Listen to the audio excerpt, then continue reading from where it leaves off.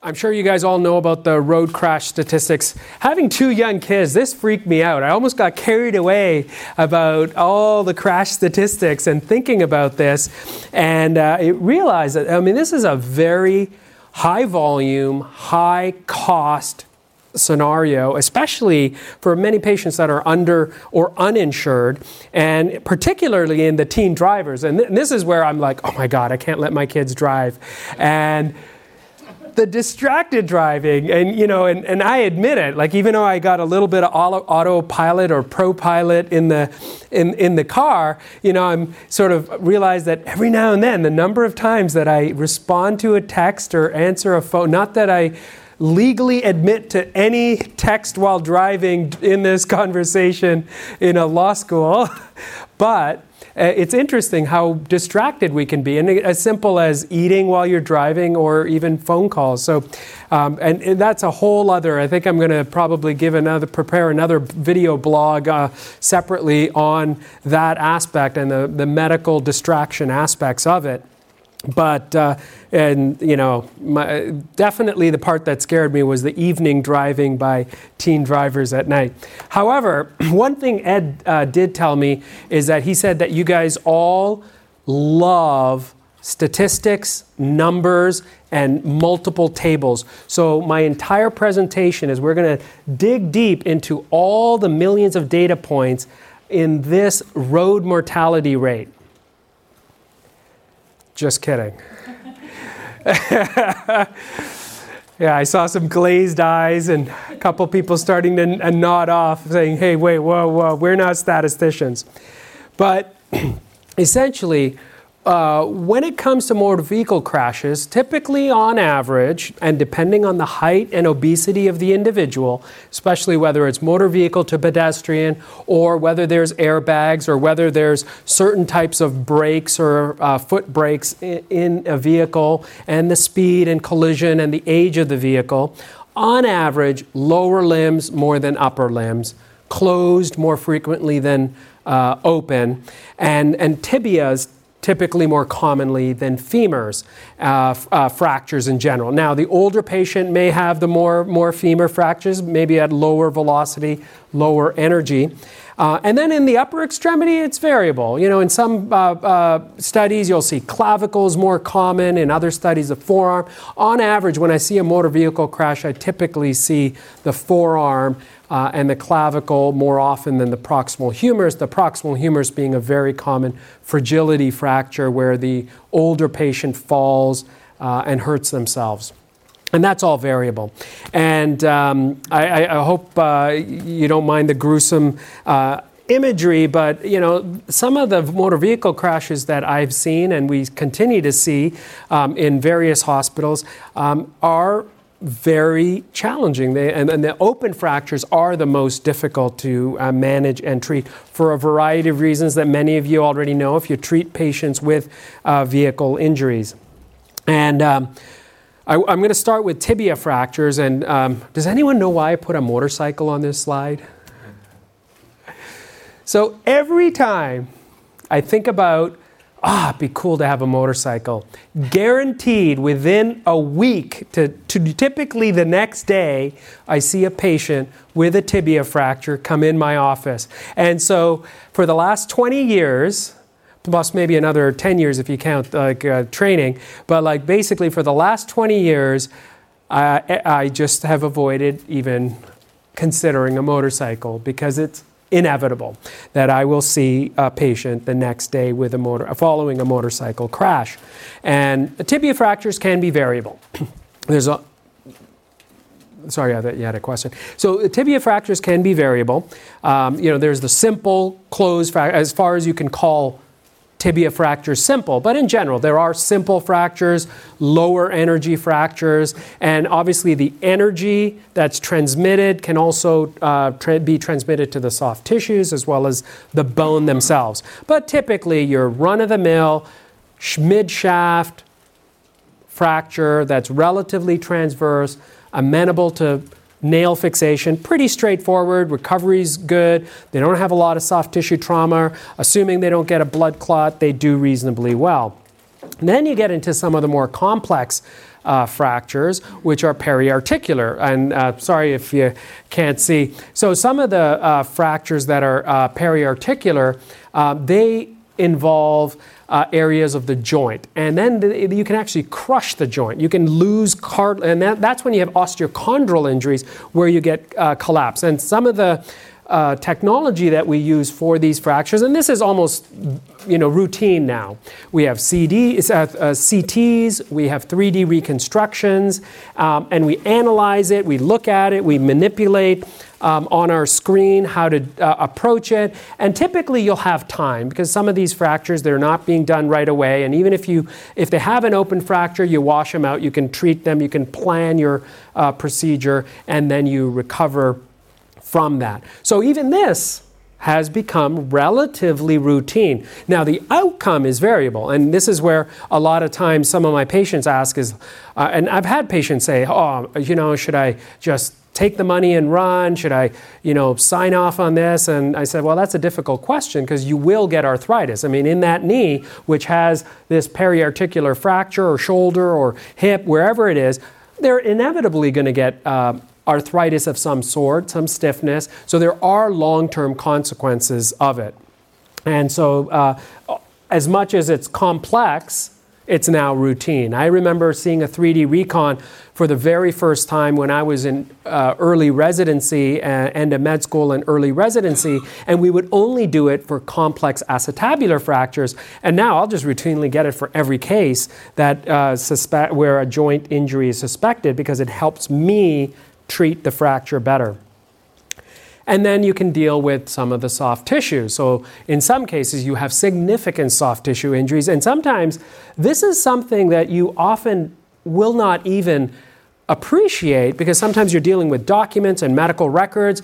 Hardly anyone takes pictures of the joint. And if the surgeon or physician, if no one mentions how severe the fracture blisters are, and sometimes it's mentioned in passing the patient was swollen, had to delay surgery, and that can become a problem, but picture's worth a thousand words, and in this case, clearly there's some devastating injury, fracture blisters, increased risk of infection if you operate through a fracture blister until it's healed. So we can wait on these, and we have to wait on these. Brett.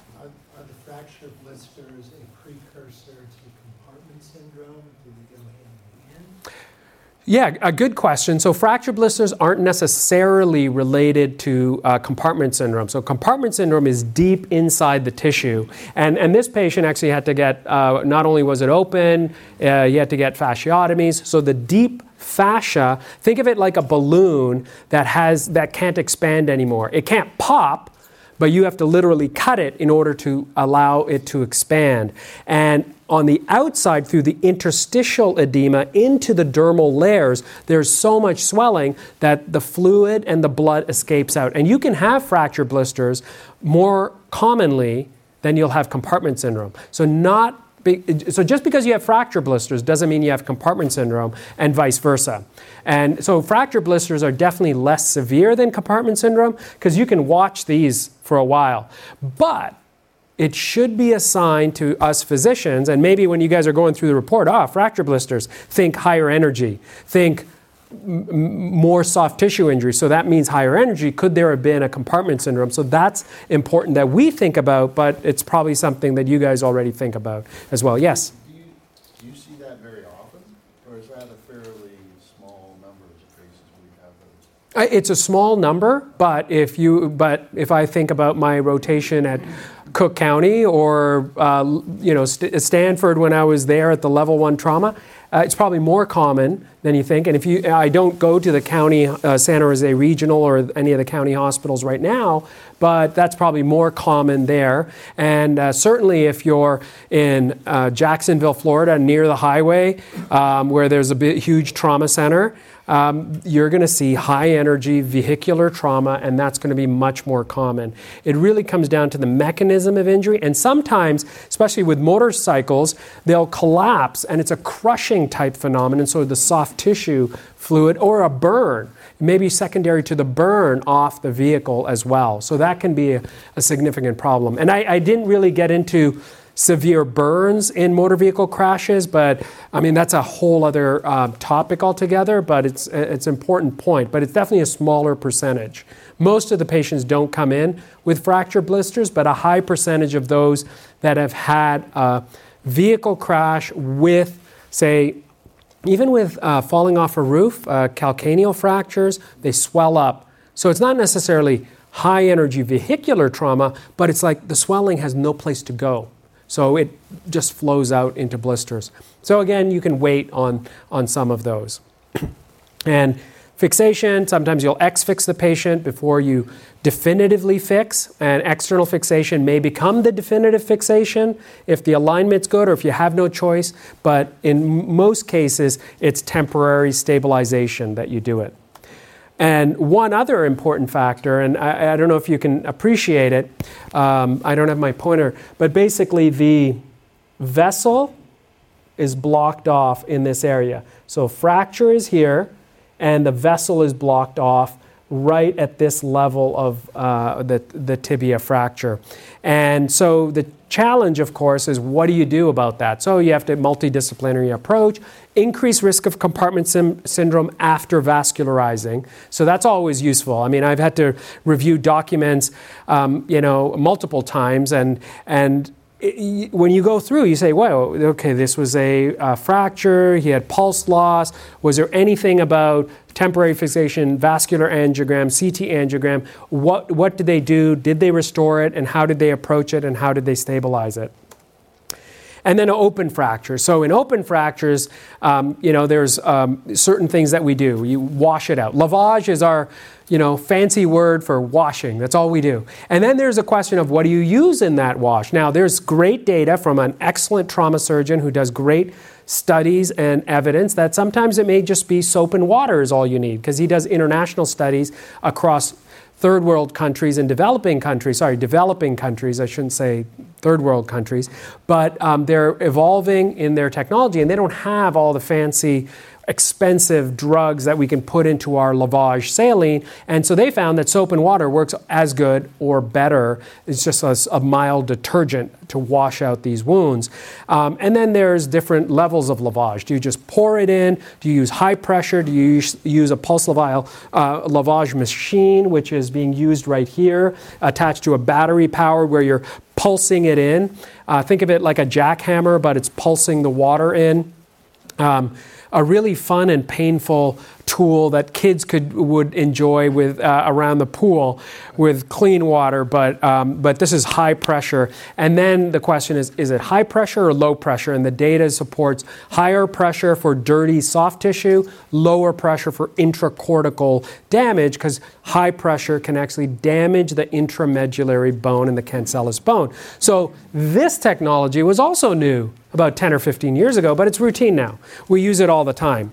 And external fixation again, and you can see here these pellets, that's not any kind of pus or bacteria. Those are actually antibiotic beads in order sometimes you have to do to prevent infection because the patient is sitting around with an open wound for a prolonged period of time.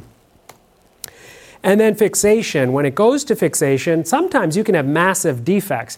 And I've given another talk where I've actually shown, for DOD-related material, where you're actually showing massive IED blasts. And those have huge critical size defects. And I mean, the DOD is pouring funding towards companies that can solve that problem, and it's a big problem right now. Non-unions, infected non-unions, massive critical size defects, but this can happen to anyone. You get someone driving down Gilroy, Pacheco Pass, they smash all over the road, they lose some fragments of tibia, it gets dirty, it's a farmland they roll into, and basically they've got massive defects. And then what do you do about it? And that's important as well. Now, currently, our technology is, okay, we put a bone graft, later you stage the procedure, you fill it in temporarily, maybe with a cement or beads, let the wound heal. The key to these types is healing the wound and dealing with the bone later. You can do bone docking, bone transport with fixation devices, or you can just put a strut, vascularized or not. So that means you take a fibula from same side or other side and you stick it inside, connect it to the vessels, or in some case, if it's not as bad, you may just use allograft fibula strut. And then hopefully you have it heal, but that's not always the case. And so that was lower extremity. I'm going to go into shoulders unless there's some burning questions or tables of statistics you want to see. One burning question. Yes.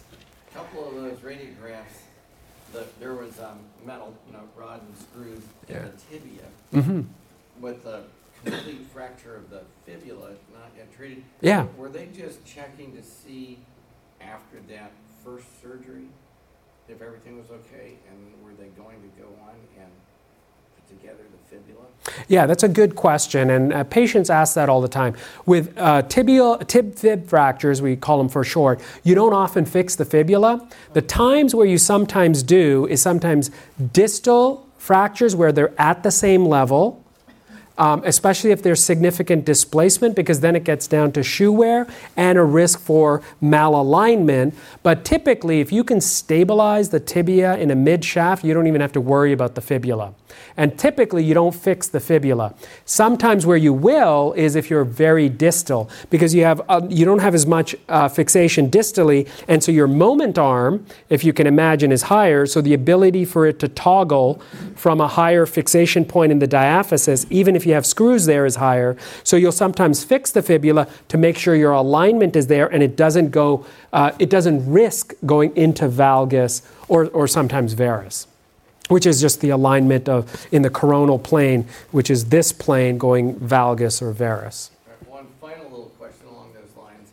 So if there's a non-union of that fibula, Yeah. is it irrelevant since it's non-weight bearing? And is it going to continue to never get together again? Yeah, another good question. Non-unions of the fibula don't always need to get treated. Typically, most of the weight, more than 80% goes through the tibia.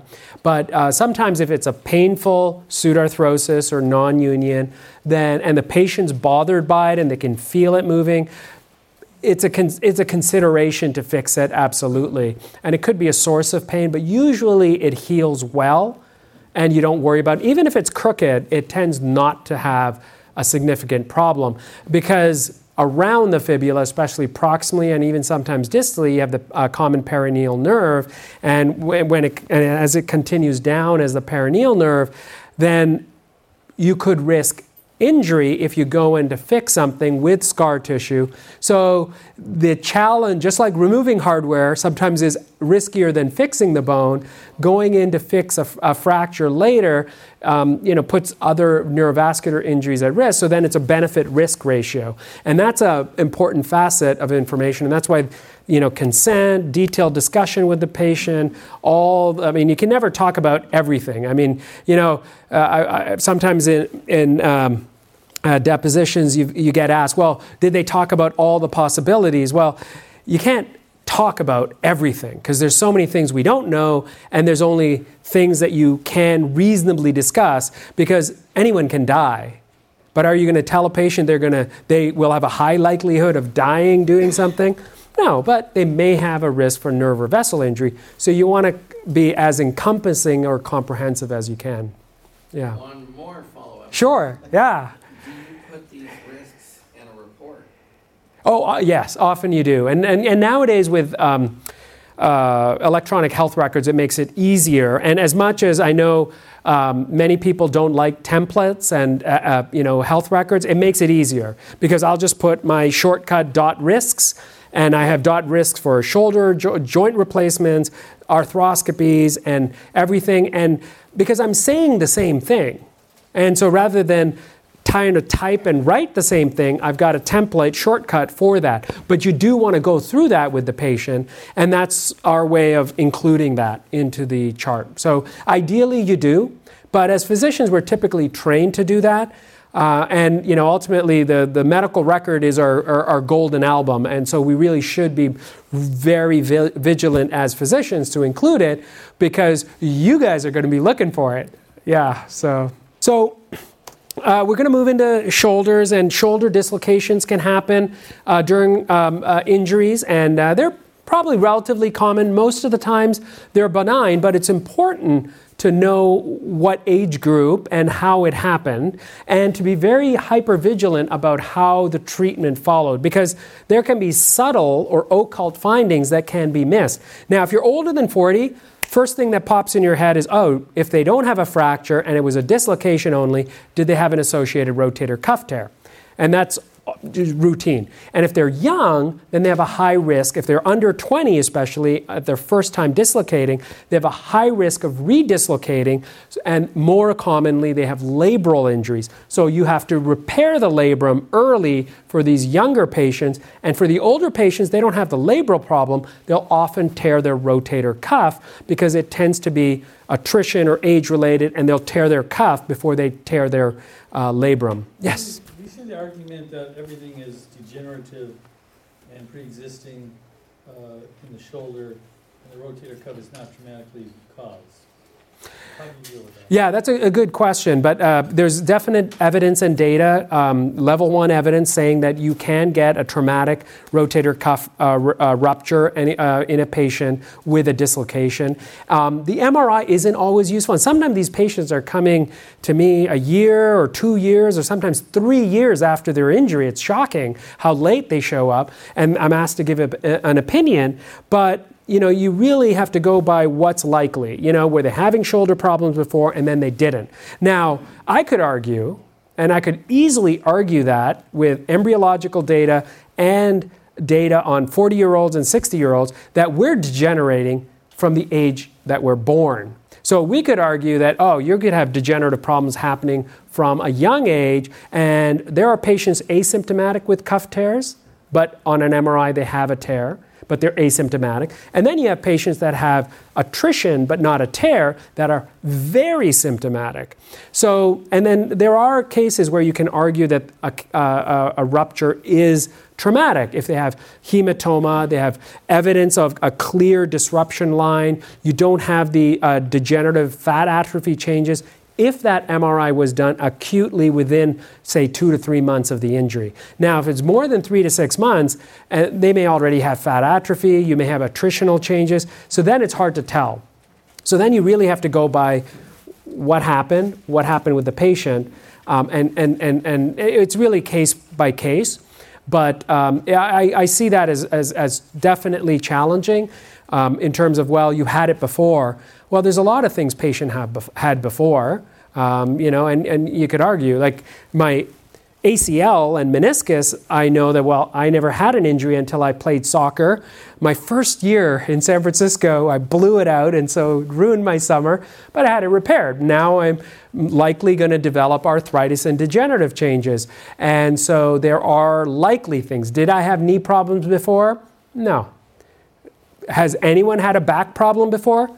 Sure, but does that mean you get in a car accident and end up with cauda equina or a burst fracture and they had and you also had degenerative changes that the degenerative changes caused all that? Unlikely. So it really has to be case by case, but I completely understand that salient point you're referring to, because it can be a challenge if you don't have good documentation. Or the patient never saw a doctor before ever in his life or her life, so it becomes challenging. Yes? Yeah, I see the shoulder making the causation argument much more difficult than the typical rear end crash. And the defense is there's no mechanism for that injury on the shoulder. So that's where I see the biggest problem connecting them. Oh, interesting. Well, I mean, when it comes to there isn't as good data in that area, but with side passenger airbags falling into the front seat, there's a lot. I mean, you could land your arm on the dash, on the center console, on the front, on the back of the seat. So I think that's case by case. It's interesting that you say it's hard to challenge, because from a anatomic, physiologic, biomechanical mechanism of action, seeing car crashes, even modeled, you could argue that you could have a shoulder injury. I mean, really anything could be injured in that case, and from head injury to shoulder to dashboard knee injuries. Usually with the hip and the shoulder harness, you're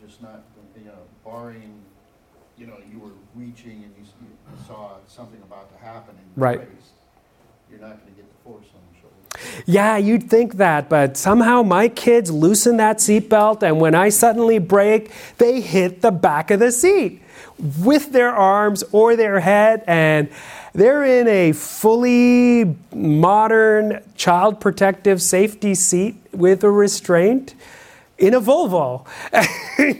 Safest car made.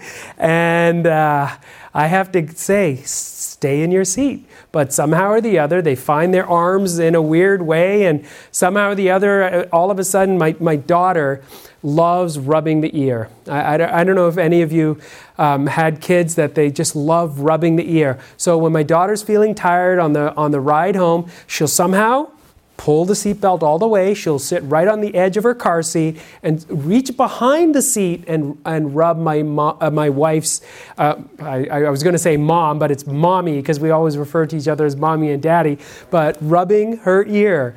And it's like, wait, okay, that's a shoulder dislocation if anything were to happen.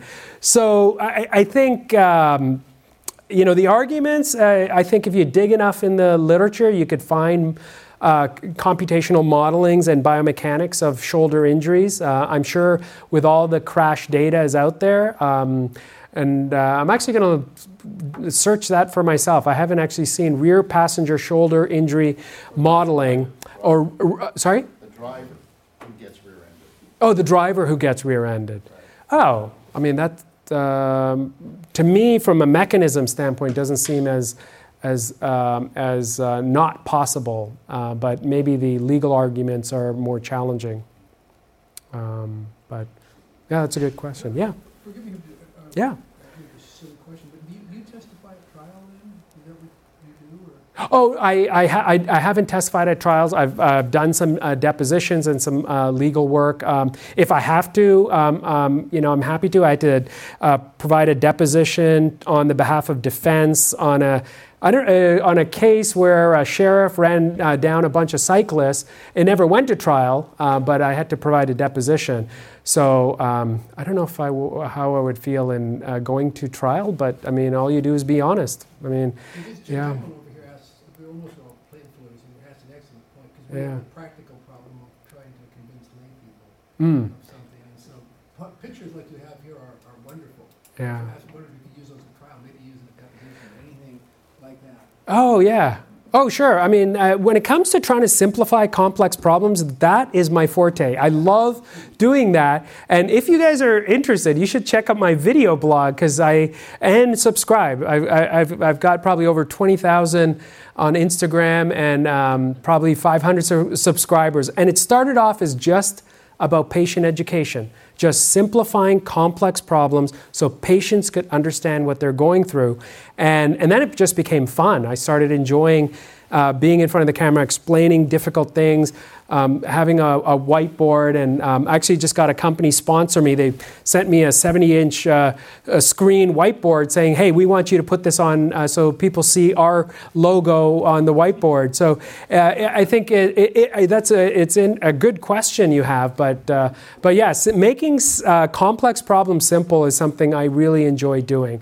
I mean, I taught it medical students and residents at Stanford. And now it's all about trying to make patients understand. Because for me, and I really feel strongly about that, is patient consent is the most important part of any surgical procedure.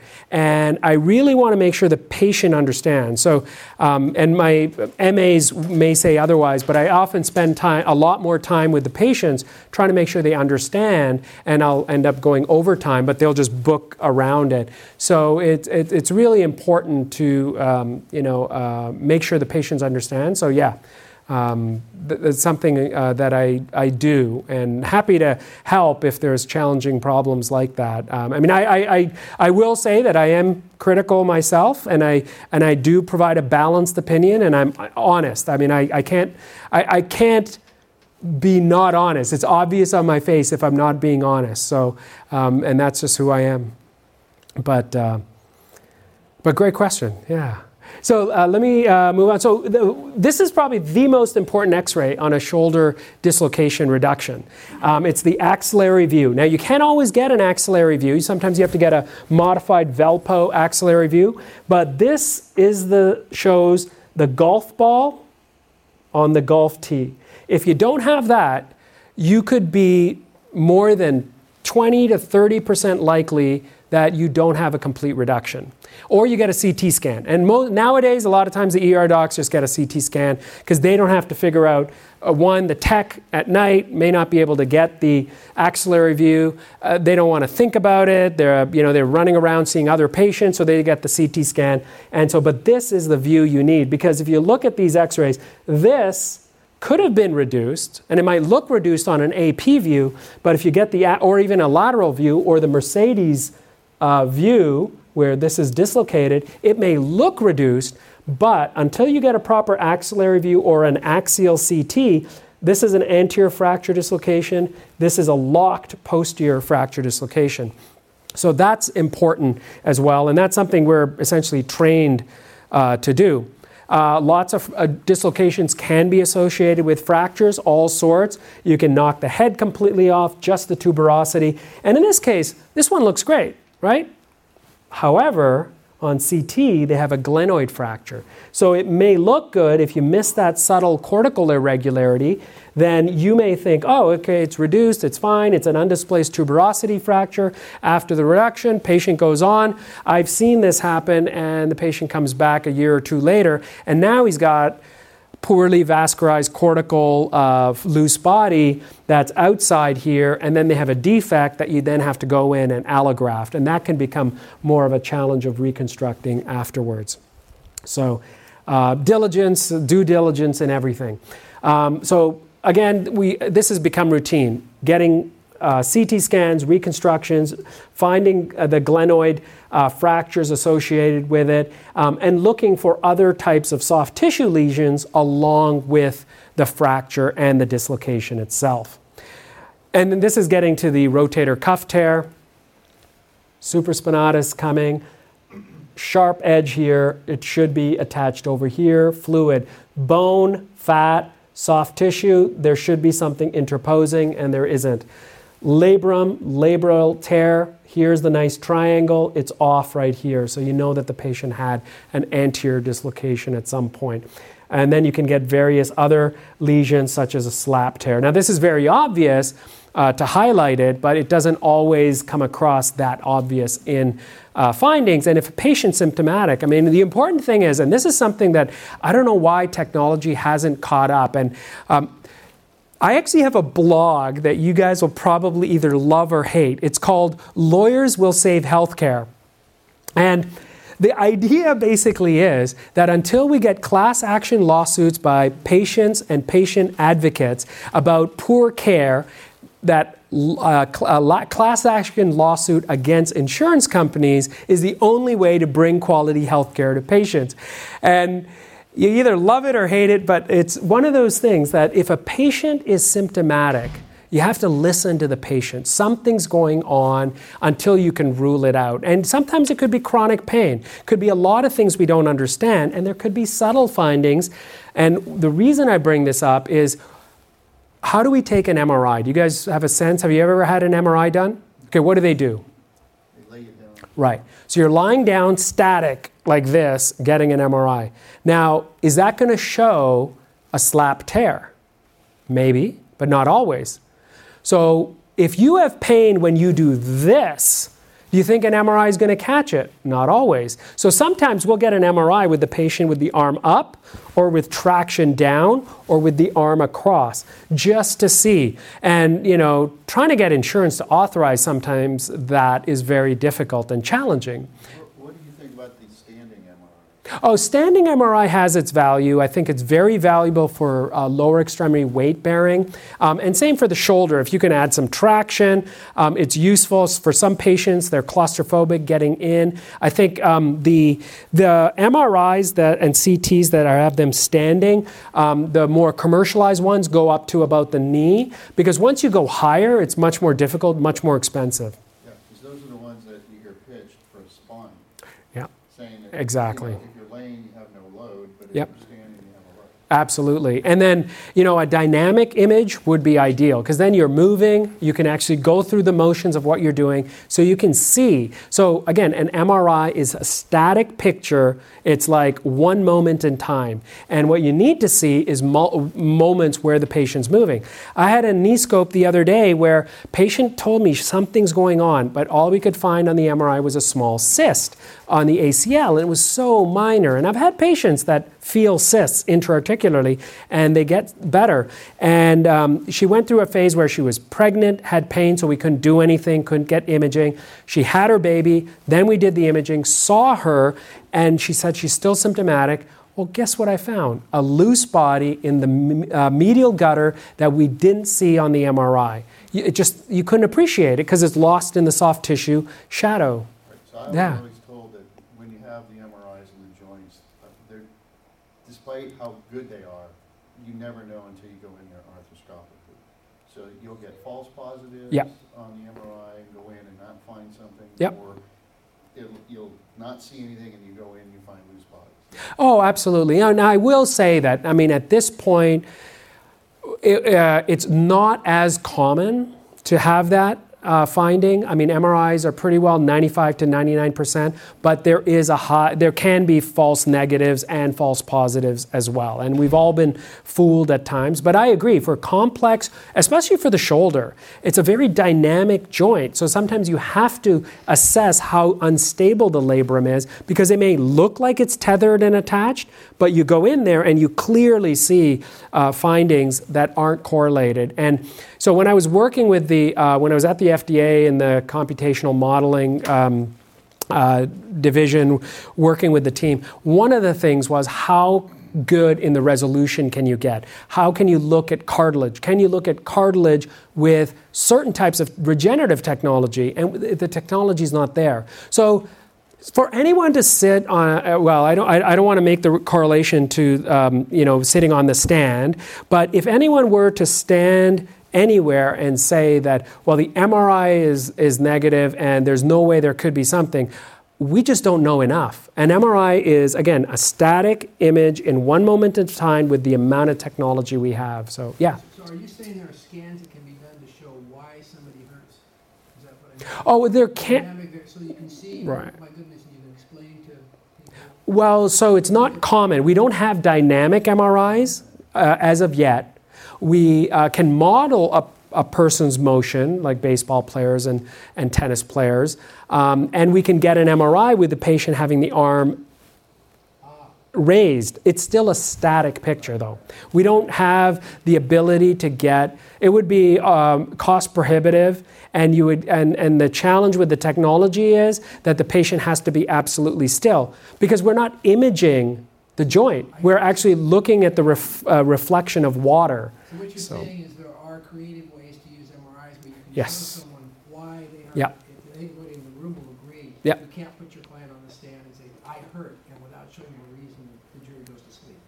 They need to see something. You're saying there are. There are in certain cases, like especially for difficult slap tears or labral tears, sometimes we will get them to put their arm out. But and clinically, if someone is suspected of having a labral tear or a slap tear, I'll take them to the OR. I don't have to get the the static the arm further out because more often than not, it's a battle with the insurance company, but they'll approve the surgery before they approve therapy and further imaging. It's amazing.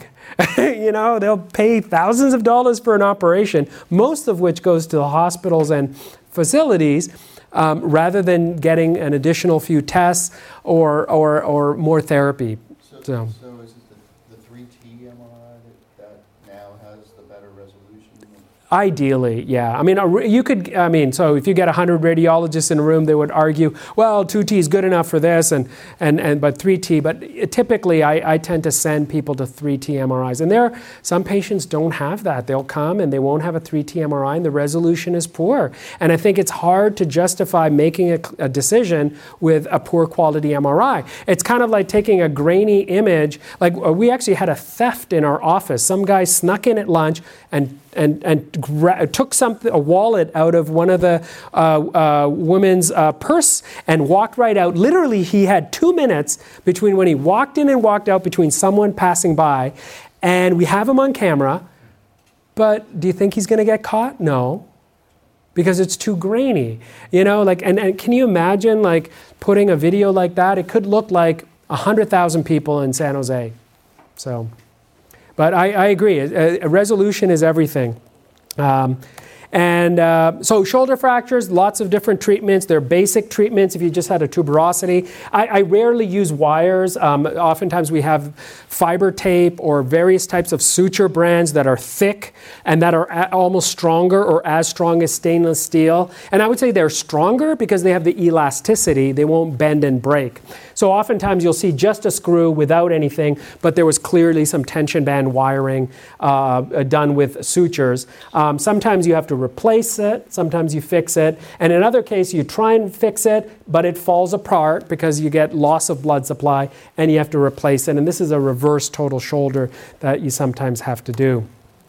So, and in this particular case, you can see even if you do things well, they can fall apart. So in the end, they may need to go on to other surgery. So you can't always guarantee an income. Healthcare, medical treatment is gray, you know, and I know law is black and white, right? It's very clear, right? Healthcare isn't. Anything more on shoulders, and then we'll move on to femurs. And I don't want anyone to fall asleep, but I like the dynamic. I want the questions to keep coming. So femur fractures, same principles. Basic fractures, complex fractures. You can end up with fractures needing CT scans. And then you get into hip fractures. Some of them can be fixed. Sometimes even if you fix them, they fail. Some of them need to be replaced. And some of them get rodded, and some of them get percutaneous screws. You can have vascular injuries. This is a devastating trauma, terrible bone loss and vascular injury. And sometimes you try and reconstruct it as best you can, and you have to deal with defects. Knee dislocations. This is something that's really important, because if you have a knee dislocation, that patient needs an angiogram no matter what. Intimal tears, arterial ruptures, you need to know whether they had some type of vessel injury. And the associated soft tissues are probably easier to deal with than not missing a vessel injury. So when we're trained, if you have someone showing up with a true knee, not just a patella dislocation, I'm talking about a true knee dislocation, you have to get the CT angio. Even if they have a pulse, it's almost like it's the CYA for us. Just get the CT angio, make sure they have no vessel injury, because they could have an intimal rupture that's show up later, and you want to document that. Critical size bone defects. So typically in humans, if it's more than about 1 centimeter to 2 centimeters, 2 centimeters is currently the evidence that we use. But if you have a big defect in bone, that's a critical size bone defect. That means you can't weight bear, you can't walk, and you have to fill it in with something. And there's lots of options. Aren't great. You have allograft, you have some kind of scaffold, you have various different technologies. And next few slides are going to get into some of the advanced technologies, and some of it pushing the cusp of innovation as well. That's fun. But we talked about fibular strut graft, but you can use a lot of the things in the tibia, you often have to use in the femur as well. And then you get a lot of these calcium phosphate cements and pellets. So the technology of devices, I feel like overall in orthopedics, we're still, carpenters. We're still doing things the way we did. We haven't changed a lot. And some of it's related to why, cars slowly evolve. Well, technology and devices slowly evolve. So over time, they've become more anatomic. They've become lower profile. We're now using color-coded titanium more than we are stainless steel. They're softer on the edges. They have suture holes for capturing soft tissues. And then you can even have these expandable cages to fill in for fragility fractures where the bone is lost. So you need to fill it in and let the bone grow in. So all sorts of technologies. For distal femur, the big change within the last 15 years was retrograde nail. So sometimes a patient has had a femur fracture, but their main incision was from the knee, and we retrograde the femur in. And so that sometimes can be a little confusing to someone who doesn't understand, but the nail went in from distal retrograde instead of antegrade, which is going down the pipe. And so that's sort of routine. I mean, that's been something that's slowly evolving. The other area that's evolved really rapidly, especially within the last 10 years, are variable angle. And you'd think they would have come up with this sooner, right? I mean, when you're working in the shop or on some projects, you got to pick your angle, right? Well, in typical orthopedic plates, we were fixed in terms of how we could place these screws, and we wanted to lock them. And you had a limit on the pitch, so you had to hit the screw a certain way so it wouldn't be too proud. Well, now a lot of companies have come up to variable angle where you can lock them, and you can have an angle not just 15 in some, but as much as 30 degrees, where you can actually get the screw to sit in the plate and lock it. And that's transformed technology, because now we can have really strong, durable fixation and less likelihood of loosening of that fixation. Because you have to remember, the body is biologic. It'll keep growing, healing, and moving. The plate is fixed and rigid. It'll either break if the bone doesn't heal, but it's not going to grow and mold. And that was actually another blog I did specifically as to some of the technological advances that we'll talk about briefly, as to why are we so fixated on inert products when we really want biologically positive, active products in our bodies to grow and heal with us. And so this is just a blow up of the screw head, which allows it to lock into the plate. We've also started using more cement fixation. It's kind of like reinforced concrete. I mean, again, this has only really started within the last 10 or 15 years. We've been using it for probably 20 or 30 years, but really within the last few years, we've started to incorporate the technology within the device so that the flutes of the device and the way the cement flows is taken into account, so you get cement extrusion out the side ports instead of out the end, because you want it to truly stabilize the fixation here. Because in a fragile hip fracture, you're going to need better fixation. It helps support the plateau as well. And those are things that have evolved and advanced. And then, of course, you've all heard about 3D printing and additive manufacturing. And that's something where you can start customizing plates. And that has taken off. Now, if I were in Australia, I could print an implant and sterilize it and put it in a patient without having to go through the FDA. Because all I have to say is that I needed this for my patient. Very different in most other countries. So the regulations are slightly different. So there's no truly custom implant in the US unless it goes through a humanitarian exemption through the FDA. So in this particular case, these are plates based on anatomical characteristics of hundreds of cadavers or CT scans, and they come up with plates that match 80 to 90% of humans out there. Sorry, Brett, you saw a question. The efficacy of these? So, good question. So the outcomes is something we have anecdotal evidence, but they're coming. For locking plates, there's good solid evidence that it helps. In young bone, a locking plate isn't necessarily better than a regular plate, but with a lot of these newer technologies, patients are saying they don't feel them as often. They're easier for the surgeon to put in because there's less thinking involved. You've got better angles you can get. So it may not be something, and we'll probably see the outcomes down the pipeline, but a lot of this is happening. And starting to print implants, I think the customized idea where you can actually, so instead of picking like between, 0 to 10 shoes, you're actually getting a shoe that fits you exactly. That's not quite there yet, but we're matching patients based on the jig, so we can customize the jig for the patient, and we can match certain things for the patient. And you probably heard about a company called Conformis that is printing the jigs and trying to match the patient. Their implants aren't printed, but they're matching the patient's anatomy towards their joint replacements. And those are things that are happening as well. And and then the other thing is shifting from metal to other types of plastics. And so right now, PEEK, PEKA, PEK, PEKA, there's all sorts of different variations on these polyether ketones out there.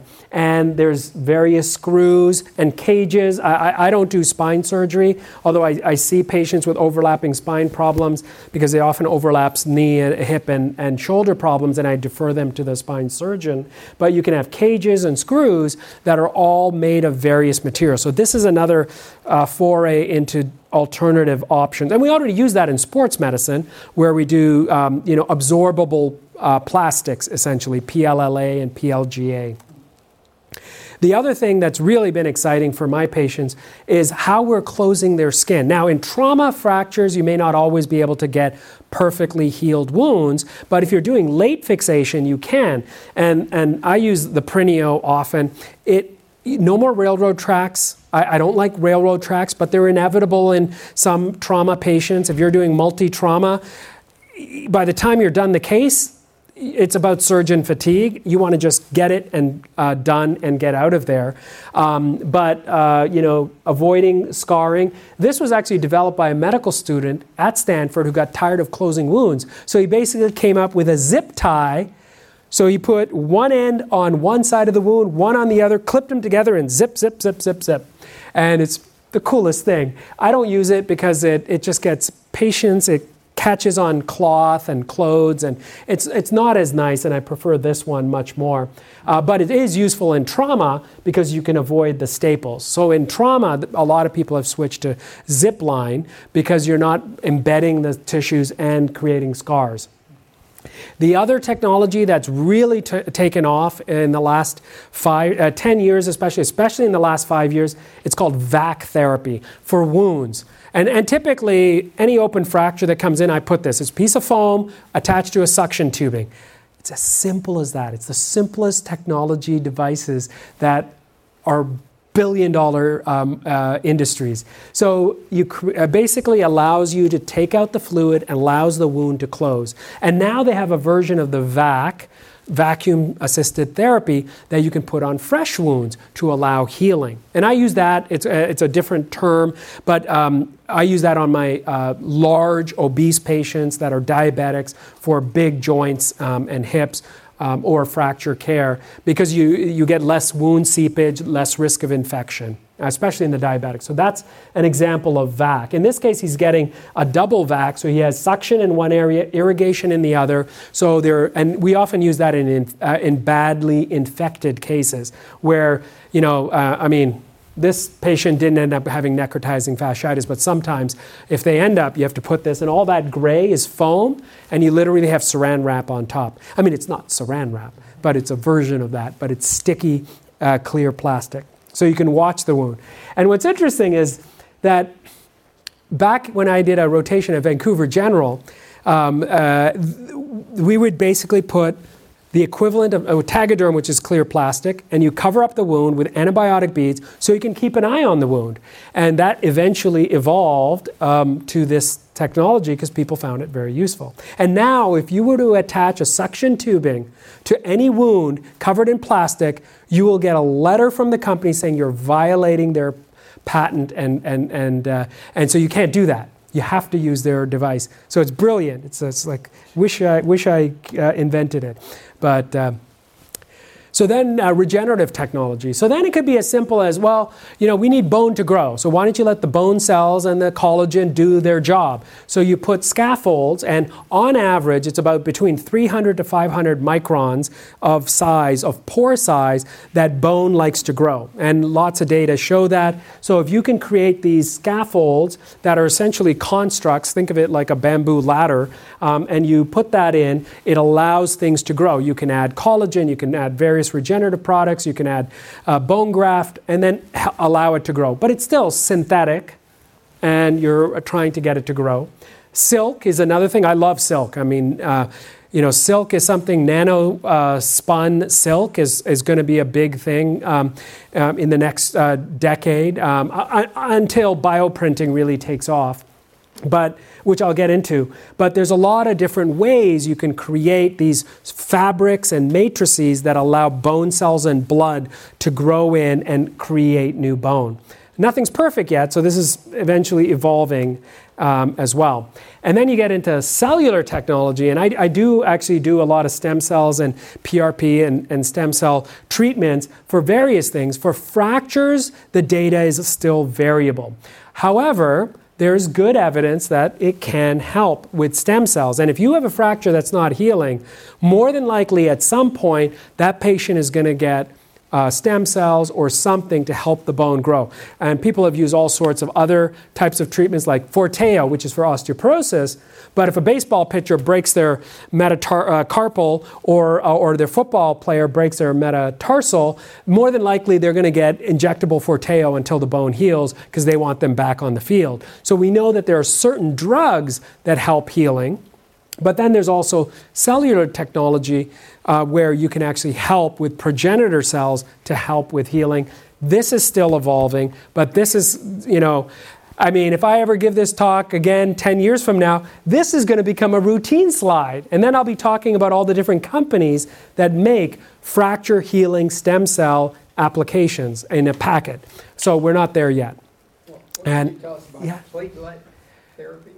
Oh yeah, platelet therapy. So platelet-rich plasma, so that's where you take your blood, you concentrate the growth factors by doing this proprietary spin, and it's your growth factors and your stem cells, well, not so much stem cells, but your growth factors and platelets, which are the ones that actually expel the growth factors, and you concentrate that, and then you can inject it into various areas. And you've probably heard of the PRP for all sorts of aesthetic situations, but people are using, I use PRP for tendinitis, for osteoarthritis, for pain relief. It's variable, the outcomes and results, and people have tried PRP liquid injectables, gels, and combining it with scaffolds for fracture healing.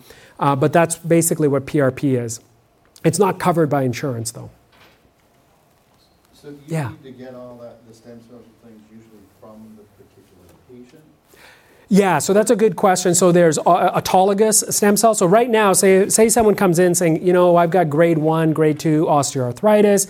I've heard of stem cells. What can you do? Well, I do an office procedure where I take some bone marrow out of their hip through a special process and needle. I take that bone marrow, which are primarily progenitor stem cells, and I inject it into their knee joint such that it helps give them the possibility for healing. But those stem cells are from the patient. Now, there are people, and this is still going to be another 10 or 20 years away, allogeneic, and that's where it's banked, or you take your stem cells and bank it, or you grow them and give it back to you. I'm client with OI, and I'm just wondering whether you wouldn't want to use hers just because of her situation, but if you had healthy or absolutely, that maybe that would help. Yeah, absolutely. So the idea of allogeneic is completely off the radar right now. I mean, it's not regulated. It's actually not allowed.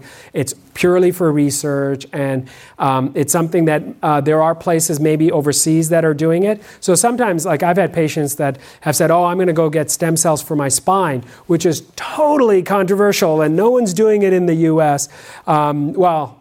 There's probably some cases of that you've heard about where someone showed up from an unlicensed or expired licensed chiropractor who was injecting people with amniotic stem cells, which were not stem cells, and they ended up with brown pus coming out of their joints. And that was big in the news, and that was unbelievable what people will do. I mean, I don't know why, people will take an idea and just market it beyond evidence. And you have to stay within the realms of evidence. And even for me, when I talk to patients about it, I said, this is a possibility, this is the data, this is the level 1 evidence, this are the variables. I can't guarantee results, but we don't have anything between middle-aged recreational athlete and total knee replacement that's reliable. Are you seeing insurance companies covering stem cells? So I've had, so they don't cover stem cells or PRP. I've had a couple of workers' comp patients after patients have suffered, and I provided a statement and letter with all the evidence. I've had maybe a few actually pay for the stem cells. I've had others that have said they're going to pay and didn't. So then so workers' comp is variable. So, but right now what the insurance company tends to pay for the code is they will say, okay, we'll pay for the visit, we'll pay for the injection, the blood draw, the bone extraction, but we're not actually going to pay for stem cells. So I might get like a couple of $100 from the insurance company, but the actual procedure is cash pay out of pocket from the patient with the appropriate risk-benefit disclosure statements and that the patient has to sign. Yeah. So that pretty well is in a nutshell everything about the advances in orthopedics and technology squeezed down to a few slides. And there's always something new. I'm always helping startups, and so that's the fun part of what I do. And that's always fun. And I just wanted to end with a picture of my family, just so you guys know. Oh, wait, how did Carey Price get? So if you guys want to see the Sharks lose tonight, I'll be at the game, and the Canadians are going to win. Yeah. So, thank you again.